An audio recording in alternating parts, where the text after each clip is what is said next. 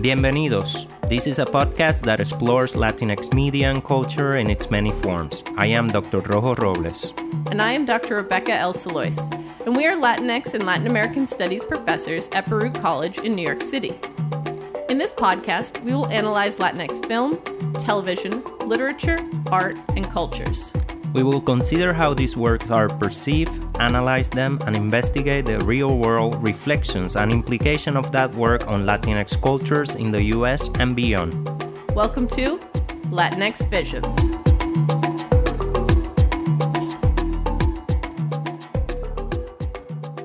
Welcome back. We hope you're enjoying your summer. As we're taking a break from new content between semesters, we decided that now would be a great time to release a couple of student episodes again. The next two episodes will include content created by Baruch College students from both the fall 2020 and spring 2021 semesters. The courses represented in the content we'll be sharing today come from LTS 1003, Latin America, an Institutional and Cultural Survey, and LTS 3110, Debates in Latin American Social Theory. For these classes, and the classes that will be represented in the next episode, we each offer students the option of completing a podcast episode for their final project. Other options might include a paper, a video, or a social media-based project, depending on the course. Since students are assigned to listen to podcasts throughout the semester, they grow accustomed to what they sound like, and this helps them plan out how they want to present their own research in this medium. For some of the students, creating a podcast was something they had never done before, and we are proud of them for stepping outside of their comfort zones and trying something new. At the end of the semester, we asked students who submitted a podcast episode for their permission to share their research on this platform. The students you will hear on the following two episodes are those that gave us that permission. This week, we will be presenting 2 longer student projects, and next week, there will be 4. The students' work is presented as they created it with very minimal editing for sound levels and similar such issues. We have not edited them for content. In this particular episode, we feature projects by LTS 3110 student Jacqueline Ortiz and LTS 1003 students Abigail Garcia Vasquez, Arleth Robles, and Nina Rodas. First up will be Jacqueline's episode, which considers, in her words, Blackness and whiteness and their role in creating and permeating through the Afro-diasporic ecology. She'll be analyzing Akila Membe's book, Critique of Black Reason, and Araceli Skirme's essay, From Woe to Wonder, as part of her project.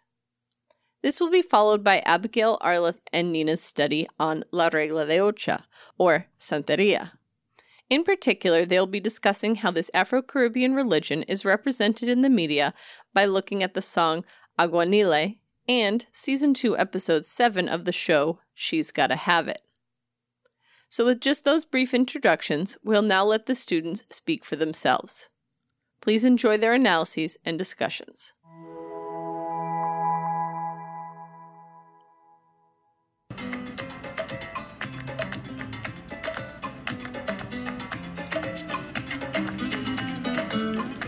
Hello, hello. Hola, hola, familia.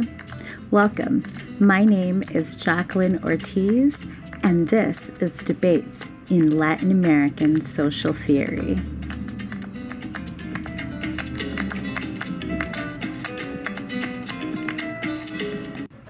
On today's podcast, we will be exploring the concepts of Blackness and whiteness and their role in creating and permeating through the Afro-diasporic ecology.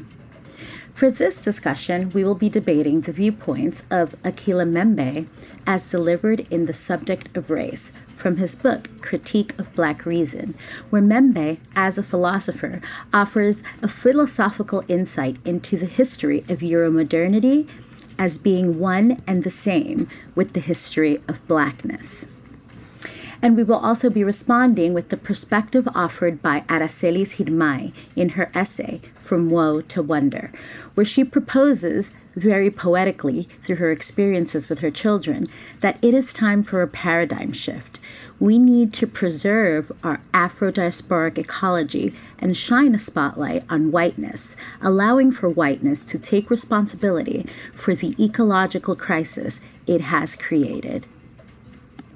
I have to say, I am really excited to be discussing these works by Aracelis Girmay and Akile Mbembe tonight as two great creators and thinkers of our time. I think that this is a very robust conversation that is about time that we start having with each other. And with our communities. Blackness and whiteness are definitely uncomfortable topics, but we have to kind of keep in mind who it is that these topics make uncomfortable. The complexities of blackness and whiteness, or race and racial classification, are not lost on me. As an American woman of indigenous Caribbean ancestry, I'm Dominican and Cuban, or my parents are, right, with further roots in Europe and Africa. I've always been racially classified somehow. I can never just be an American woman, right? Wherever I go, it's, different classifications. And I've been classified or called names and things like mutt, mongrel, mestiza, criolla, hayela, mulata, biracial, multi-ethnic, Latina, and Hispanic. And all of these classifications, all of these categorizations, all that they mean to me is you are not white. And sometimes I feel that they mean you are not fully American, even though I was born in this country. I'm constantly grappling with that.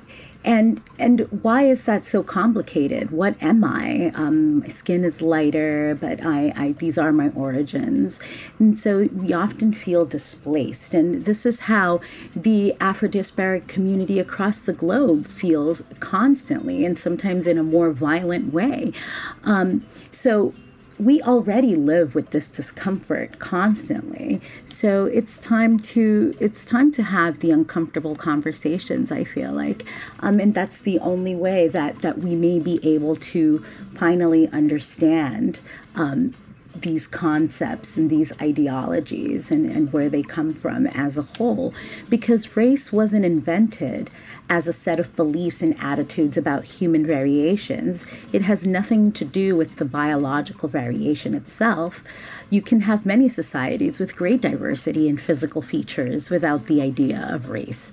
Race represents attitudes and beliefs about human differences, and not those differences themselves. So when we think about race generally, we always look at people of color, right? So in reality, the idea of race was created simultaneously with the concept of whiteness, to which all other racial groups or all other groups of people were then compared. And so whiteness is racial domination normalized. And this normalization produces and reproduces and has produced and reproduced in many cultural, political, and economic social advantages and privileges for white people. And it withholds then such advantages and privileges from non-white people. And these are kind of like the concepts of whiteness and blackness that have spread across the globe, even in communities even in countries and places across the world that were never colonized, that never had enslaved Africans. So it's contrary to the popular belief that race was a product of slavery, when in fact it's whiteness that in effect established white supremacy that race came to be. I think something really important that Akile Mbembe offers in his book is that any effort at defining the ideology of blackness historically entails a process of excavation, of having to pay careful attention to the multiple ways in which this rhetoric of blackness has been built and deployed. And so this is a necessary step in the process of unpacking and dismantling the scaffolded structures that build upon each other to support many racial constructs over the years, including whiteness and blackness or race and self, as I said before, because race and racism have played such a big role, and maybe the leading role, in how Euromodernity was organized. And so however much the world might have benefited from modernity, what is unavoidable is the integral role that Blackness has played in the construction of modernity. And so it's of utmost importance that we examine this aspect of modernity as it continues to exclude subjects and create new and old victims that are, as Akilah Membe says, the wretched of the earth. There's an excerpt from his book where he says, race operating over the past centuries as a fundamental category that is at once material and phantasmic has been at the root of catastrophe, the cause of extraordinary physical destruction and of innumerable crimes and massacres. And so for him, the construction of race emanates from the symbolic. It accounts for the ways in which Blackness or Black persons, Afro-diasporic communities live and where they live. And it explains the kinds of debates that it prohibits or allows them to lead meaningful lives.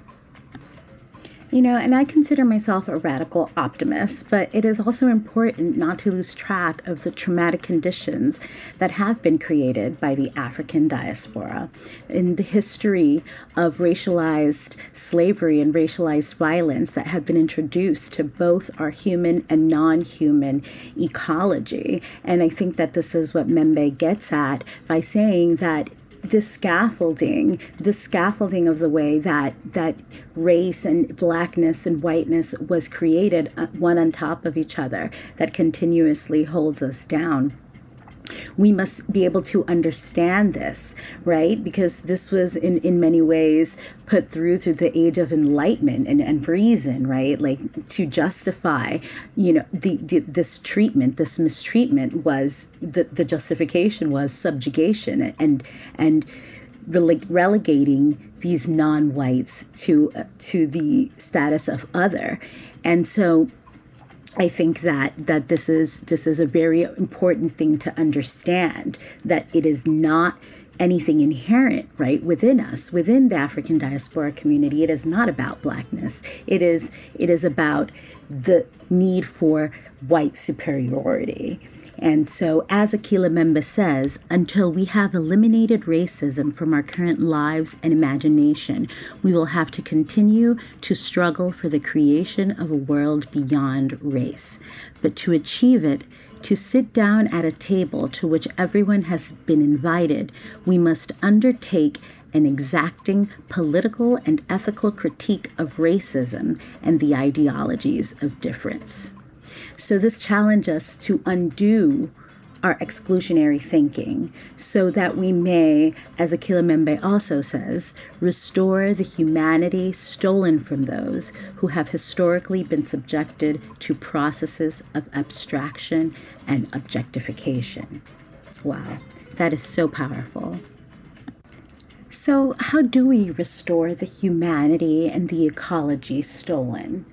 I think to this end, Aracelis Girmay in Woe to Wonder gives a great response when she writes, "When a white person with a white child points to my child, even lovingly, as an example of a Black life who matters, I would also like that person to teach their white child about white life and white history, and about how they're going to have to work really hard to make sure that they're not taking up more air, more space, more sidewalk, because they have been taught wrongly that the world is more theirs. I'd like to give my 5-year-old words so that when he is told George Floyd was killed because his skin was brown, he's able to say something like, well, actually, there's an idea called whiteness, and some people think they're better and deserve more of everything because they're white and their ancestors are from Europe. Their ancestors hurt people and hurt the land to get the power that they gave to their children and that their children keep keeping and keep using to hurt even today." even as she delivers this empowered idea, Araceli Girmay in the end asks, isn't that terrible? In a rhetoric way. But it's still that humanity, right? In her writing, or in the thought of all of us, isn't it terrible that children would have to be confronted with this idea? It's this idea of resistance from white parents that don't want their children to be taught CRT in school, which really just means like the true history of America. They shouldn't be exposed to this brutality. White children shouldn't have to grow up feeling guilty. But it's okay for Tamir Rice to not only grow up with this violence and feeling this brutality and feeling this guilt of Blackness, but he also got murdered at 12 years old by a police officer that couldn't even be bothered to get out of his car to shoot his weapon. And so isn't that terrible?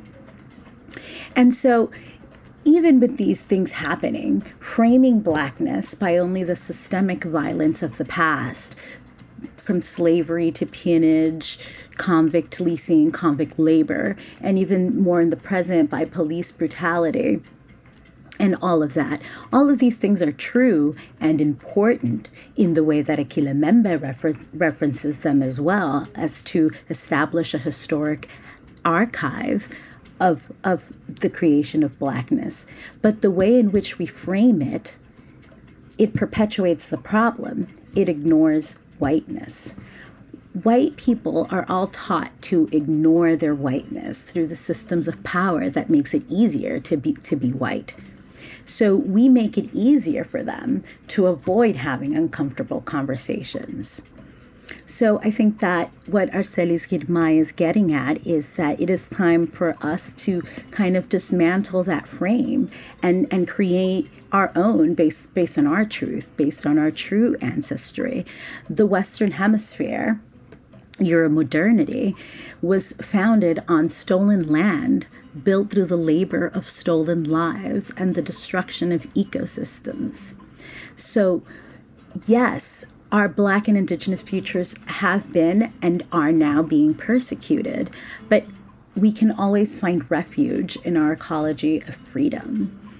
And another thing that Araceli Girmay reference is a story of one of the strategies of petit marronage for enslaved people was to go into the tops of tree trunks and finding it and keeping a refuge there. And so she says to this, "It occurs to me that what I right now want for my children is to equip them with fight and armor and space for dreaming in the long, constant work of our trying to get free. I, who even while under the most unimaginable duress, had the mind to find and keep refuge in the trees." And this is speaking to us creating spaces of freedom for ourselves, for our children, for the future, where we can have this idea that we can free ourselves, free our minds from this slavery of thinking, this slavery of Blackness, and take it, right, that from woe to wonder, as opposed to from wonder to woe. And so she says to help them move even in their woe toward wonder, to resist the seal of a sentence so complete, and to find in the syntax, opening through, so unto a ground of their own dreaming, again and again they alight. Whew. So let's be radical optimists and project our Afro-diasporic and Indigenous futures into the light. Let's have hope. I love this message from Araceli Girmay. And in the same turn, Aquilemembe says, the idea that in every human subject there is something indomitable and fundamentally intangible that no domination, no matter what form it takes, can eliminate, contain, or suppress, at least not completely. And that's what it is. We need to always shine the light and continue that hope, not give in to the despair, and challenge our normative ways of thinking. Let's not give in to the despair. Let's not give in to the subjugation. Let's not give in to the supremacy. What if instead we choose to see things from woe to wonder? What if we chose differently? What if we chose to be innovators? What if we chose to disrupt the habitual order of thinking and challenge the narrative? How powerful can we be? I want to thank Akila Membe and Aracelis Hidmay, as well as Professor Rojo Robles from the Black and Latino Studies Department at Baruch College for providing me with the inspiration for this podcast tonight. Thank you for listening. My name is Jacqueline Ortiz, and this was Debates in Latin American Social Theory.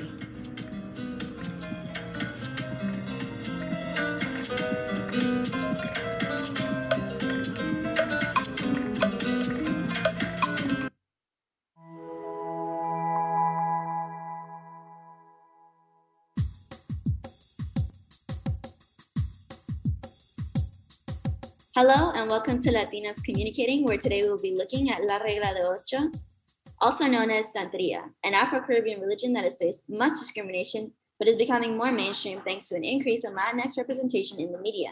My name is Abigail. My name is Nina. And my name is Arlad. And we will be taking a look at Aguanile by Mark Anthony, originated by Hector Lavoe, and an episode in a show directed by Spike Lee called She's Gotta Have It. We're going to start off this podcast with what Santeria is, so I'll pass it on to Nina to get us started. So, as Abby mentioned, La Regla de Ocho, or Santeria, is an Afro-Caribbean religion derived from the Yoruba Lukumi religion that grew out of the slave trade in colonial Cuba. And I read a journal by Christina Ritz, and she mentioned the fact that despite it being an Afro-Cuban religion, today its followers span class, race, and religion.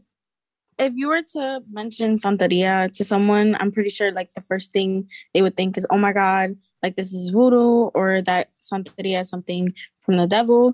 And it's always seen as something that's like bad or devilish, but a lot of people don't know the background of it. Santeria back then was a way for enslaved people to find answers during these tough times, and it became something that was done in secret. The author Penn Anthony B mentions in his book how as clubs got disbanded in the late 19th century, Santeria became something that was done in private homes without connection to strict national standing. And it's something that makes me upset to think that all these other religions are accepted, but Santeria is something that has to be done in silence. And it went from being something that was basically sacred to where it is now represented in music and even TV shows. And I think it's important that you mentioned that this religion has to be practiced in silence, because although audiences do see it in a negative light, it's crucial to understand that, as Nina mentioned, this is a religion that has roots among enslaved Africans and helped get through tough times, helped them get through tough times. It was a community, and it gave slaves a way to cope with the brutality of slavery, which I would say needs to be seen in a positive light, especially since, in my opinion, Christianity, a religion that provides community to like most of the Western Hemisphere, it's like, in a way, demonized this sacred religion of Santeria just because it sounds like Satan. I agree. And I also think that brings up like a really important part of the fact that Christianity and Catholicism were deliberately used to demonize this religion because they were used as tools to control enslaved people. Taking a look into current media representation, Aguanile, sung by Mark Anthony. As a side note, he did a cover of Hector Lavoe's Aguanile. But back to my point, this song is considered new, but it's taken the Latinx community by storm. And I would say it's almost become a cultural staple because so many people have heard it for like generations, either it be Hector Lavoe or Mark Anthony. And I think it's just plain irony. And I know Nina mentioned this earlier, how it's so influential because you can't have salsa without Santeria. It's like a part of it. And if you take it away, you just have colonialism. But speaking of colonialism, I think I learned a little bit more about Santeria, and I saw that it's actually a mix of Catholicism and the Yoruba religion, Lukumi. But I read this article and I saw this quote, and I believe it was by Nathaniel Morel. And he mentions Afro-American religions use their symbolic universe is literally based on technical gestures and material transactions to the extent that some define them as material religions. And I was like, does this relate to Santeria? And I read this quote and I automatically related it to Aguanile because this song is literally telling people to cleanse themselves. And it's a take on Christianity's holy water, which, as I mentioned, it's like Yoruba religion Lukumi mixed with Catholicism. And it's just so literal, like, gosh, you know? There's also the mention of Mai Mai, and I looked it up, and it meant praising Ogun, which is a god of Santeria, if you don't know. But it also meant water, so that interchangeability and that duality was very interesting to see, especially when you think about how a lot of times there's such a negative outlook on Santeria, and just this song is based off of Santeria, like the religion and practical, technical gestures, like cleansing yourself, and it's just very literal. So speaking of Aguanile and Mai Mai, Mark Anthony says this certain line over and over again throughout the whole song. He says Aguanile, Aguanile, Mai Mai. And listening to the song, like, without knowing what it meant, had me, like, super confused. But Aguan stands for cleansing, and Ille stands for house. And I also heard that Mai was supposed to stand for water, but the proper word for it is Omi. And I feel like, in a way, I'm guessing it's saying, like, cleanse the house or yourself, you know? And I thought it was super interesting, like, how growing up, I constantly listened to the song in my house, because I live in a household with Hispanic parents, and we would constantly, like, you know, like, clean to the song, and a lot of other salsa songs that also, like, mention, you know, Santeria and stuff.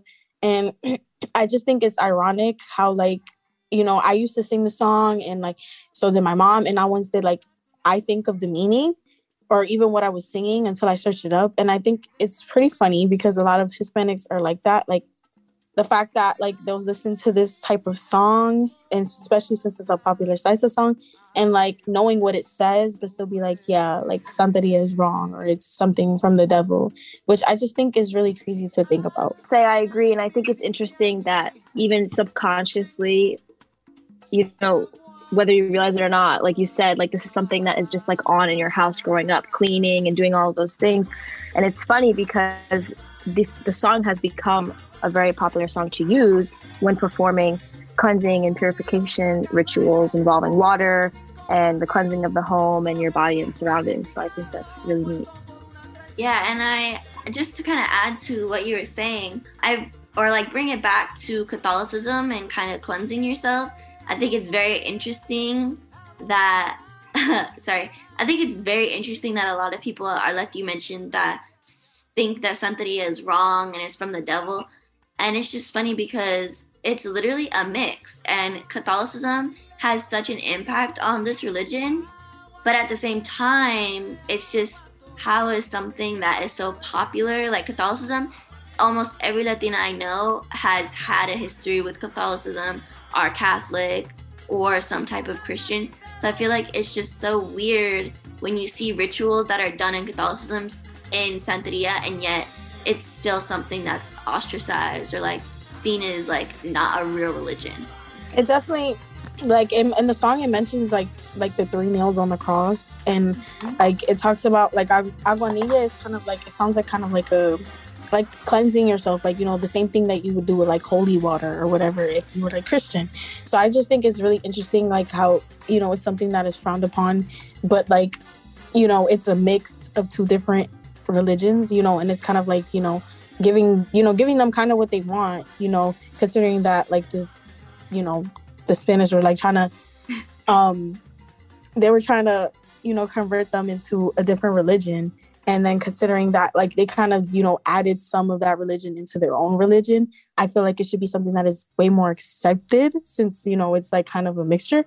But for some reason, it's something that, because they're doing these stuff in there, it's kind of like something that they found to, like, cope. It's seen as, like, you know, bad, or because of the, you know, in the name it says, you know, Santeria, and it's kind of like, you know, Satan or whatever. I feel like it's not just because of a name, it shouldn't be something that's, you know, frowned upon. Yeah, I definitely agree. And I think just like one more addition, and then I'll be done, I swear. But like it's been hinted at over throughout this podcast, but it's important to mention that it's such a double standard. We can listen to music that has it, like Aguanile, that has like speaking of Santeria and kind of almost represents it in a way. And yet at the same time, if you mention it in a Latina community, it's either very like, oh, what you doing? Like, you know, or it's related to like brujeria, like witchcraft. And I just think it's very double standardy. So I think it's just important that we mention like from the get-go, it's a double standard because people can enjoy it in like media, like songs, like Aguanile, but yet when it actually comes to real life and real life practicing, it's kind of shied away from. And I think you mentioned that a little bit, Arleth and Nina. I love that you brought that up because I think it brings up an important topic of that's kind of I guess was kind of the goal of demonizing it, you know, like by the Spanish and the European colonizers, if you will, that came over. Because even today, you know, like one of the ways that enslaved people were controlled, like I said earlier, was through religion, but also like being taught to hate yourself and everything that you are. And I think when you teach someone to hate themselves and their own religious practices, like that gets passed down. Hence today, the taboo. So I love that you bring that up. Hashtag generational trauma. So speaking of hashtag generational trauma, let's get into hashtag Oh You Don't Know, which is the title of episode 7 of season 2 of the TV show She's Gotta Have It. That's created and directed by Spike Lee. And in this episode, there's a specific focus on Santeria in Puerto Rico because the main cast members travel to Puerto Rico after Hurricane Maria to help some of the main characters have family there and rebuild. And one of the things that I really, really loved about this episode was the way that Santeria was portrayed. I feel like oftentimes, like we've mentioned before, it's portrayed as very evil in media, in movies. People are either seen as like crazy or evil if they practice it. But in this episode, it's not demonized at all. And it actually serves as a like major plot point or plot device, I should say, for the main characters. And it's portrayed as something very beautiful and something that is used to awaken the main character, Nola Darling, and kind of like set her back on a positive path when it comes to her art, since she's an artist. And even just the way the episode is shot, it's very aesthetically pleasing. And I feel like that was purposefully done because it doesn't ever feel scary or really like any of the taboo things we've been taught to feel about the religion. It feels very welcoming and honestly beautiful and comforting almost. And I think that was very intentional in the way that it was shot and represented throughout the episode. Yeah, I definitely agree with that, Nina. Like just watching like the episode alone, like seeing how like, you know, how many times it's just like, you know, just kind of thrown in there. And it's something like, you know, somebody who, you know, doesn't practice it or like thinks like bad about it or whatever would see it as like, how are they talking about this like so naturally? Like it's something that's like normal or whatever. It should be something that is normal. But in this in this episode specifically, I feel like they really portray that. Besides like one of the main characters, Mars, who like, you know, says that his mother is talking crazy talk or whatever. But besides that, like I feel like it really is, you know, something that is normalized. And like there's this specific scene that I want to talk about in the episode where like there's this quote that I read from this author named Paul Humphrey, where he mentions in one of his books, where he says, in Santeria, voodoo, and related religious traditions, the body serves as a conduit through which the spiritual and physical planes intersect. And I was just like relating it back to the scene because in the scene, they're like all at a beach, like all the main characters and like these people playing instruments and playing music, and they're all singing and like dancing in like a circle. And it looked like kind of like a sort of a spiritual expression for the main character, Nola.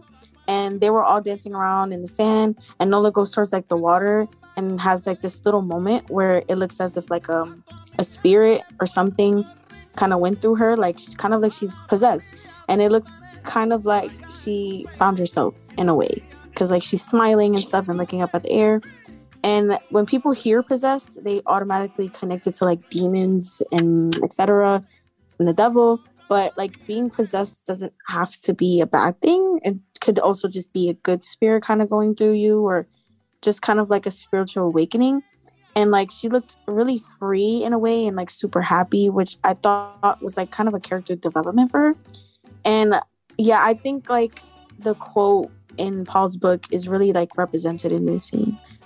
I love that you bring that up, because I also read in one of the journals by Aisha Beliso de Jesus, she talks about something that they call co-presences, which are basically Orisha's spirits and like familial ancestors that will be around your being or within yourself, within your bodies.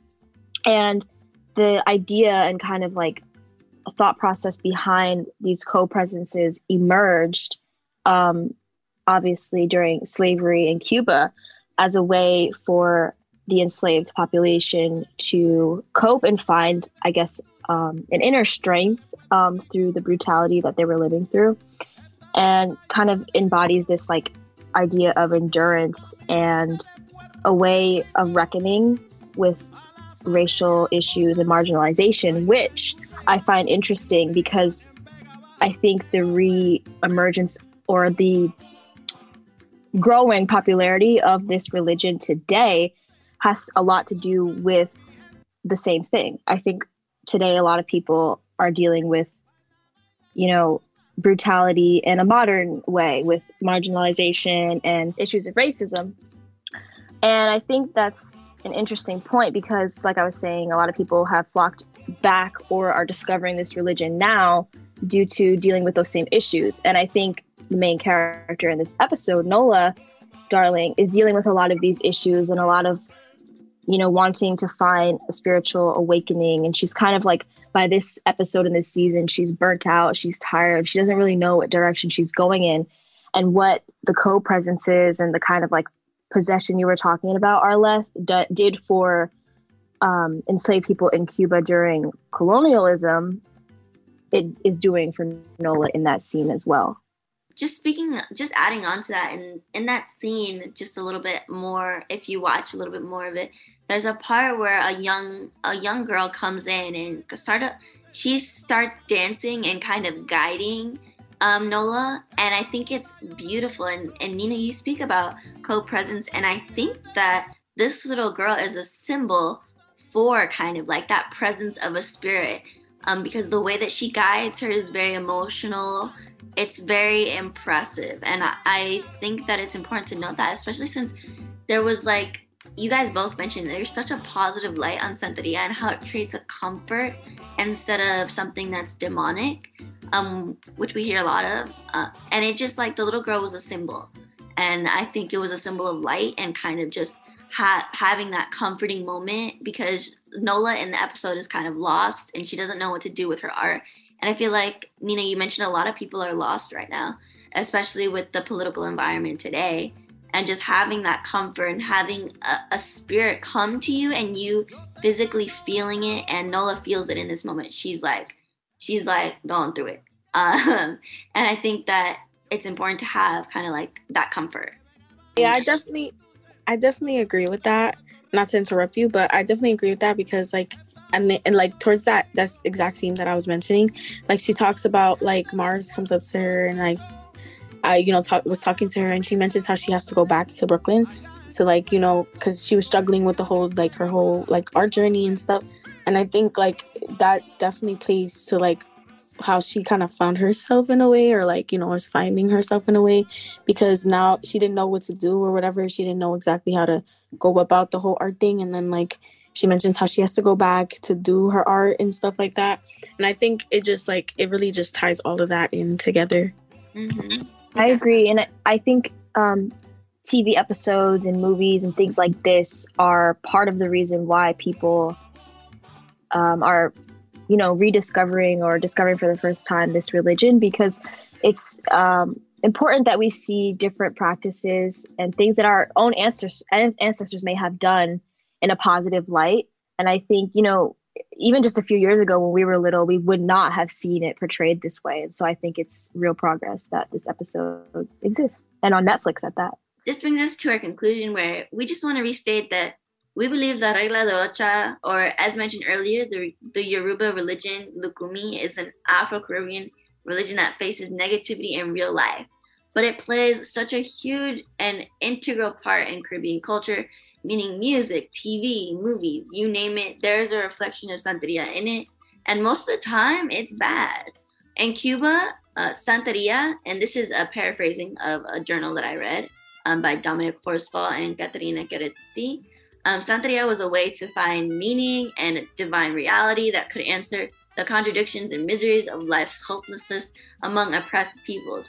And we've recently seen how Santeria is becoming once again a positive light within the Latinx community, and how media plays a big role in deciding whether Santeria is good or bad. As Abby mentioned, Santeria plays a really big part in Latin culture, and you can definitely see it represented in music, TV shows, etc. Like, there's literally proof of it everywhere.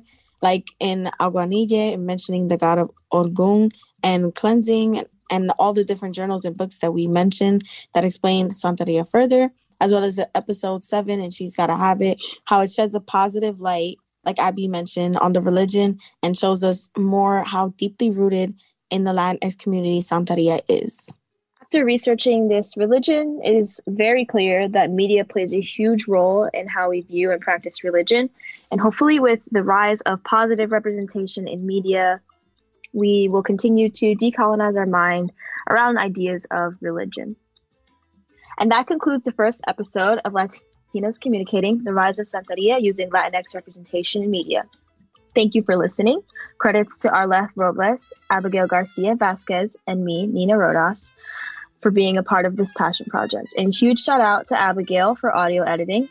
Thank you, Professor Solois, for this opportunity to speak on a topic we think is crucial to today's environment. And everyone have the day you deserve.